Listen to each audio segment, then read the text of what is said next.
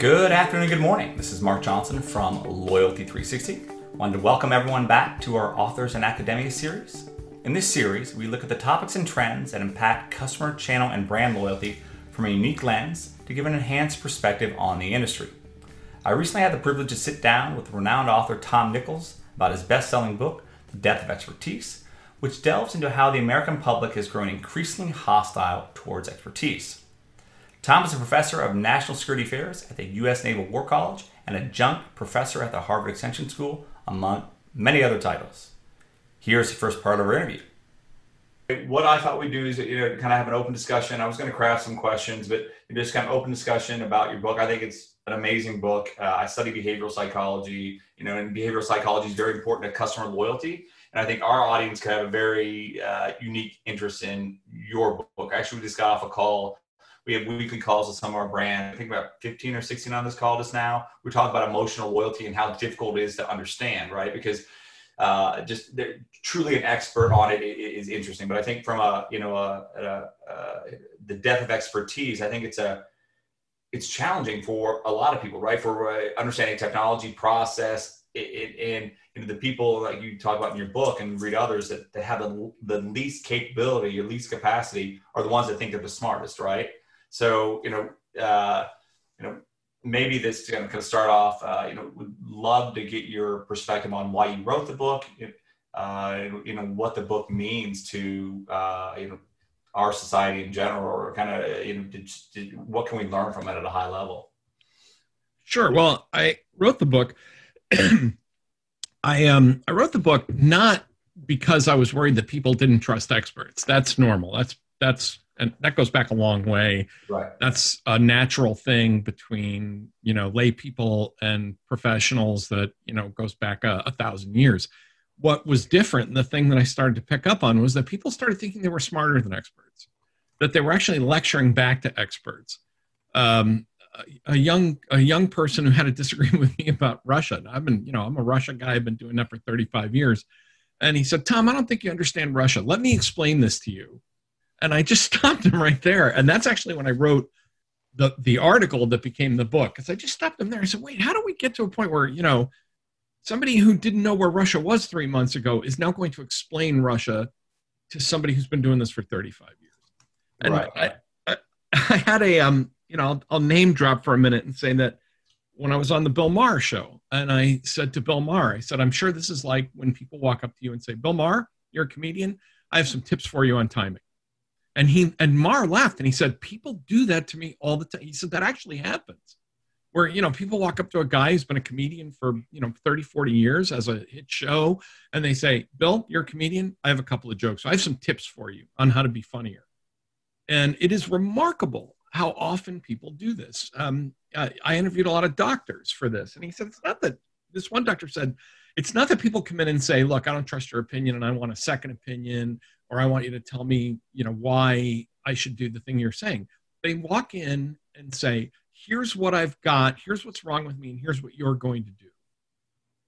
And here's the procedure you're going to do, and here's what you're going to prescribe.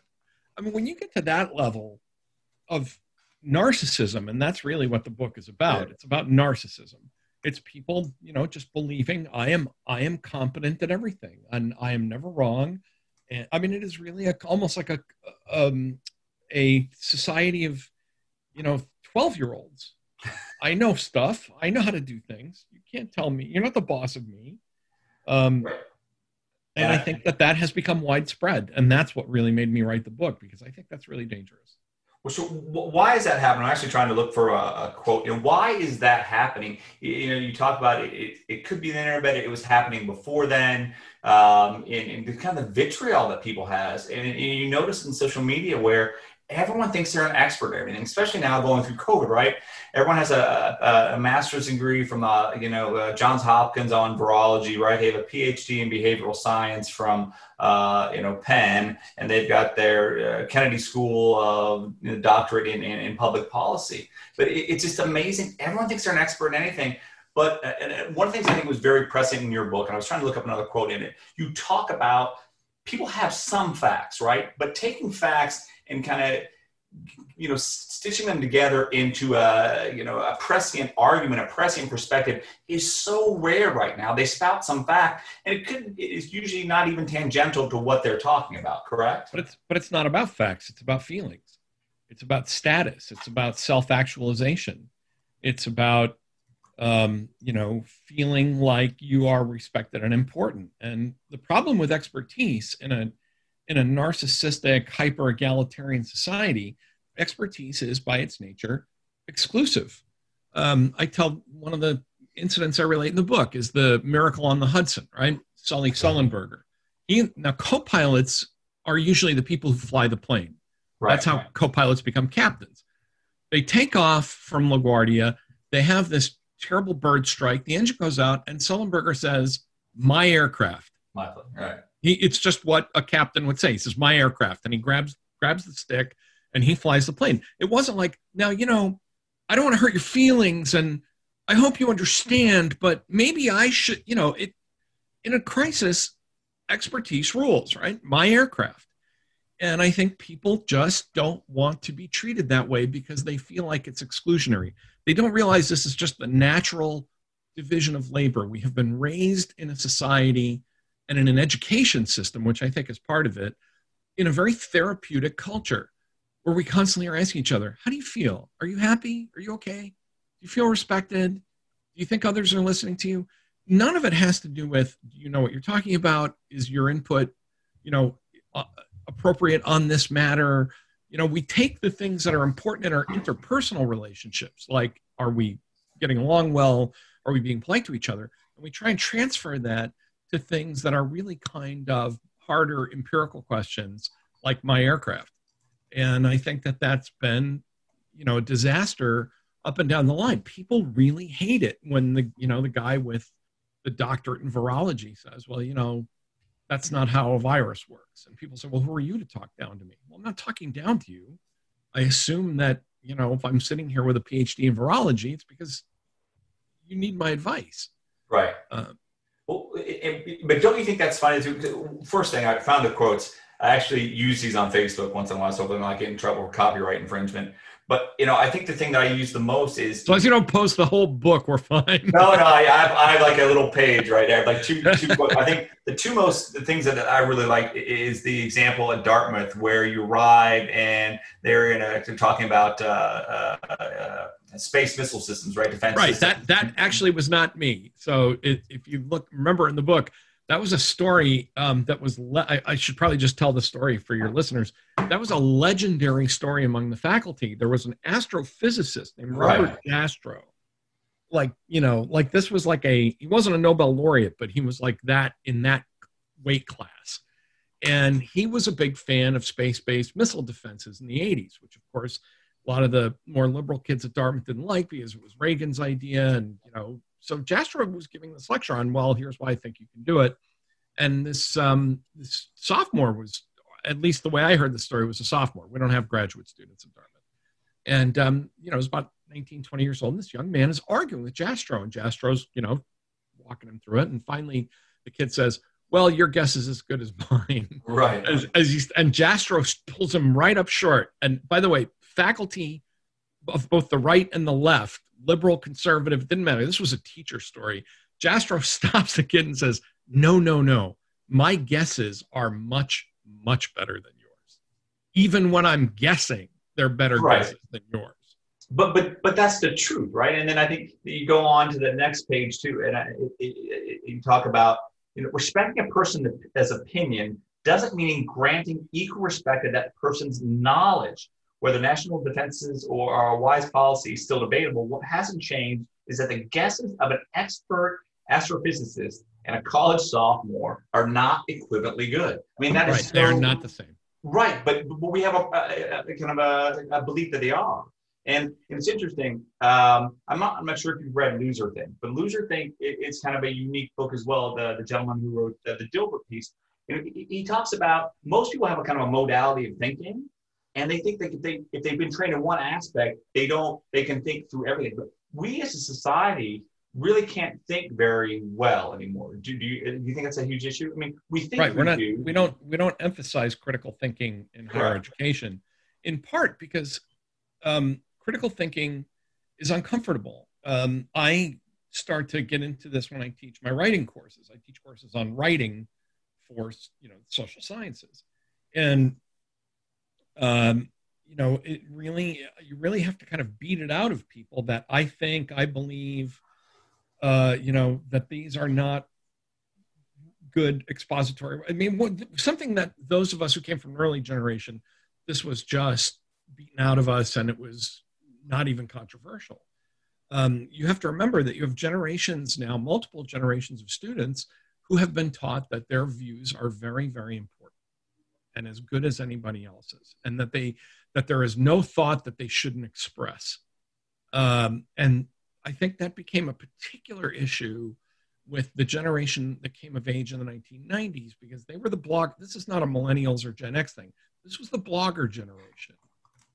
And part of what happened here is that the barriers to entry in the game of expressing your views became so low that anyone could do it.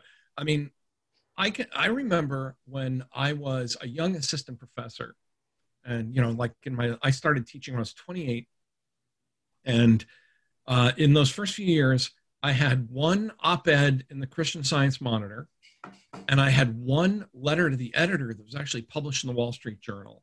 Both of those, I thought I was king of the world because I had survived the narrow eye of the needle. A few years after that, I and a colleague got a letter to the editor published in the New York Times. And in those days, the New York Times called you up. They verified who you were.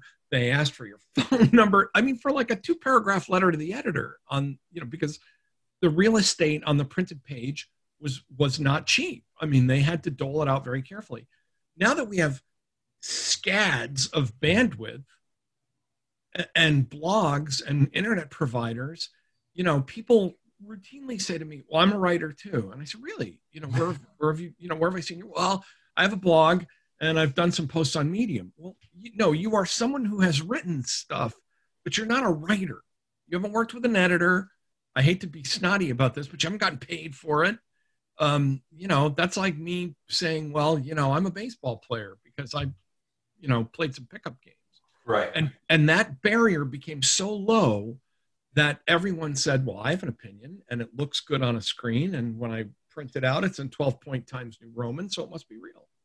But that's a very impactful point, right? If you go back to Gutenberg and kind of how the printing press, I mean, most people don't know the story of the Gutenberg printing press, right? We were in the times of the plague, right? People were burning manuscripts from, what was considered the heretical non-religious groups at that time, right? So they were trying to figure out a way, so the quality then was all handwritten, right? So quality had to be good, right? Because it took a long time to write a book. And now when you start getting Gutenberg, so the quality starts to decline there, continues to decline, correct? So everyone thinks they're an expert. As you said, if you have a blog post that gets, 1,000 reads or 1,000 followers, you get that dopamine rush thinking that but it's not though, because back in publishers. Well, just to expand the Gutenberg point, we went through an age where, there are vanity publishers, for example, right? People say, I've written a book. My father, God rest his soul, some old Greek guy that he knew decided that at 91 years old, he was going to write a book and gave a copy to my father. And he said, well, this person wrote a book, here. And I opened it up and it was a self-paid for printed vanity press thing of like newspaper clippings and notes. Here's the obituary of a guy I knew. He was a good guy. And I remember saying to my father, Dad, this isn't a book. But even there, the point I'm trying to make is even there, it costs you money to try to exercise your vanity. Today, you can do all of this practically for free. I mean, all you need is I don't know, what do people use, a GoDaddy or, any kind of web hosting. And suddenly, well, I'm a writer. I have views. No, that's the equivalent of walking around with a bullhorn, shouting stuff randomly at people. In the book, I say that the 21st century is the equivalent of everybody basically having their own radio station now. Right. And I think that, I am I'm sure some of the people listening will say, this is one of those old white guys who's all about gatekeepers. To which I say, you're damn right I am about the gatekeepers. I personally, I had a blog. I took it down because I realized I was writing about a lot of trivial stuff. I was not doing my best work.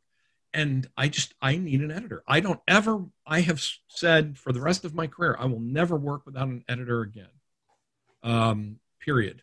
You know, Tiger Woods has a swing coach. Every writer needs an editor. But the other thing about an editor is it keeps you humble. I mean, I just published a piece today. My editor at USA, there was a line in it that I told her was gold. I said, come on, that line's gold. And she said, no, it isn't. You know, and it's gone. I mean, you will never see that line in print now. And she was right. Everybody needs that. Well, but see, that's a very, I don't know, that's a very germane point to this discussion, right? So I have issues with the kind of declining intellect as we have as a society, right? Everyone thinks they're the smartest person in the room. They always want to argue. I'm not a writer. I have a lot of great thoughts. I'm a great speaker. I get paid to speak in public, probably get paid to speak in public. I know a lot about customer loyalty. I know a lot about behavioral science. Is what I do to talk to smart people like you. But, I don't claim to be a writer, but I know what my weaknesses are. But people always want to pick fights. I mean, I've got a graduate degree in statistics. I have a graduate degree in finance. So I know numbers pretty well, right? I can, because customer loyalty, numbers, I deal numbers all day, every day. But people want to pick fights with you about things that they know nothing about. And they could be stay-at-home mom, right? They could be a firefighter, and not because they've been trained to.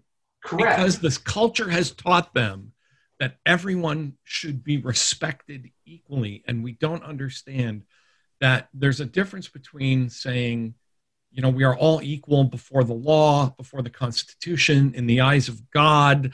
No parent loves one kid more than another. Right. That's fine. That's different than saying we are in fact equal. That we are equally talented, equally handsome, equally athletic, equally smart. That is simply not reality. And we have transported, and in the book, I point out that C.S. Lewis, the great theologian, the great writer of Christian apologetics, he said this over 60 years ago, that people have come to believe that democracy does not mean a system of government. It is literally a bumper sticker that says, I'm as good as you at everything. So that's just stupid. That's just a lie. Right. Well, how do we fix that, though? Is that conditioned by parents? How do we fix that as a society? Because it's very, I believe, it's very destructive to industries like a customer loyalty, right? If you don't have the right people on your team, we were just talking earlier today with a group about expanding your team, getting the right people on the team that have that expertise, because it may be lacking. I think it's very, it denigrates our society. You look at some of the challenges we're going through now where some of the social causes where I think they're just so off base because they're not truly looking at it holistically. How do we fix that as a society? I think a little more humility. And I say this as somebody whose public persona is certainly, no one would ever describe me as characterized by humility. But a little more intellectual humility about what you're good at and what you're not good at. I think as a corporate lesson, this is where I sometimes bring up the metaphor of the fox and the hedgehog. That, the hedgehog, there's an old expression, the fox knows many things, the hedgehog knows but one. And in every successful organization, you have hedgehogs, the people that have knowledge a mile deep on one thing, right? The guy you turn to and say, system architecture, this is the guy. But you also have foxes who may not be as deep in each of those, but who can go 10,000 feet up and get a better overview across those specializations. The first time I ever encountered this, I was a grad student and I didn't want to study. I was finishing my PhD, and there was this advisor I had at Georgetown who said, you should stop studying all that Russia guns and bombs stuff, because that's all I did. I was one of those guys, like, ask me how tall, a Soviet nuclear weapon is, and I can give you all the facts and figures. He said, you need to be broadened out and study, Christian theology or, 19th century British liberalism or whatever it was. And I said, why? And he said, look, specialists rise quickly and stop. Generalists rise and rise. So I am a big fan of the generalist and the specialist making peace with each other about the division of labor in the professional world, instead of saying, because I was really good at system architecture or coding or whatever it was that I'm good at, therefore I'm good at everything. That is the other myth that we have now internalized, that being good at one thing means that I can then externalize my competence to everything I touch. The military in particular, I would argue, and again, important for people to understand, I don't speak for the military or the US government. Military officers, I think, get this disease where they're told, you're a colonel. And if you weren't good at everything and capable of handling anything, you wouldn't be a colonel. And that, they get in over their heads on a lot of things. I mean, I work in an educational institution where I've had military officers say, well, I can design an educational program too, because I'm a successful officer. That's simply not true. And people in all walks of life have to get over that. I'm an engineer, so I know a lot about politics. I'm a doctor, so I know a lot about home building. It really is a disease. And I think, as you pointed out a second ago, Mark, when it really becomes crazy is when the person who is not really an expert in anything says, I'm an expert in everything. Right. I'm a 22-year-old student, or I'm a stay-at-home mom, and stay-at-home moms are experts in parenting. Right. Absolutely. Talk to them about that. But, to say, okay, and I'm watching TV and I will have an opinion about everything. That's partly the interactivity and the interactivity of social media and news, and the thing we talked about earlier about those lowered bars. I hate it. I cannot tell you how much I hate it when a Sunday TV show, I think Fox News Sunday used to do this, where they'd turn and say, well, we want to hear from you. We're going to take your Facebook questions. And I'm like, don't do this. I'm not interested in, what the guy in Oshkosh wants to ask the Secretary of State. You're a journalist. You've been studying these issues. Ask intelligent questions. I'll follow along. But we now live on polls and interactivity and Facebook posts. It's maddening. Well, and it's a big thing for brands who are marketers, correct? Right? It's all about the experience, right? It's all about making products the customer want. They're going to have an emotional connection to. It's not you're not pushing forward, right? You're always trying to listen to engage the expectations and understandings of this diverse set of customers. It's very difficult to do. I'm sorry to interrupt. I mean, I think one of the problems in what you're saying right there is we have to stop thinking of each other all the time and everywhere as clients and customers. That is especially true in education, my field. Right. No, you're right. I mean, you make some great points in the book about that, where people are, traversing all over the country to look at 5, 10, 15 different schools. And, they're spending so much money, and it's all about, who has the nicest gym right now, who has the nicest pizza. Restaurant. Yeah. Right. Who had good pizza in the quad? I mean, I had a colleague who has since retired, but I used to argue with him for years. He'd say, we're an executive level educational program, so our students are really more like our clients. And I had a colleague once who just dropped her notebooks and stuff in the middle of one of these discussions, and she said, you know what? If the students are that smart, let them teach the course. And that really, it was like a big record scratch moment, right? And everything just kind of stopped. And I think it's okay for the professors to profess and the students to study. That's a temporary but important relationship. And I think that's true throughout society. It's okay to be the patient and for the doctor to be the doctor. It's okay for the pilot to be the pilot and you to be the passenger. I wrote a piece sometime after the book came out. I had a house fire here. I had a house full of experts after that. Plumbers, electricians, contractors, carpenters. Those guys knew what they were doing. They asked me for basic guidance. Do you want this wall over here? Do you want that wall over there? Do you want an outlet here? Do you want it there? But I didn't follow them around saying, now what kind of wiring are you putting in there? I don't know the answer to those questions.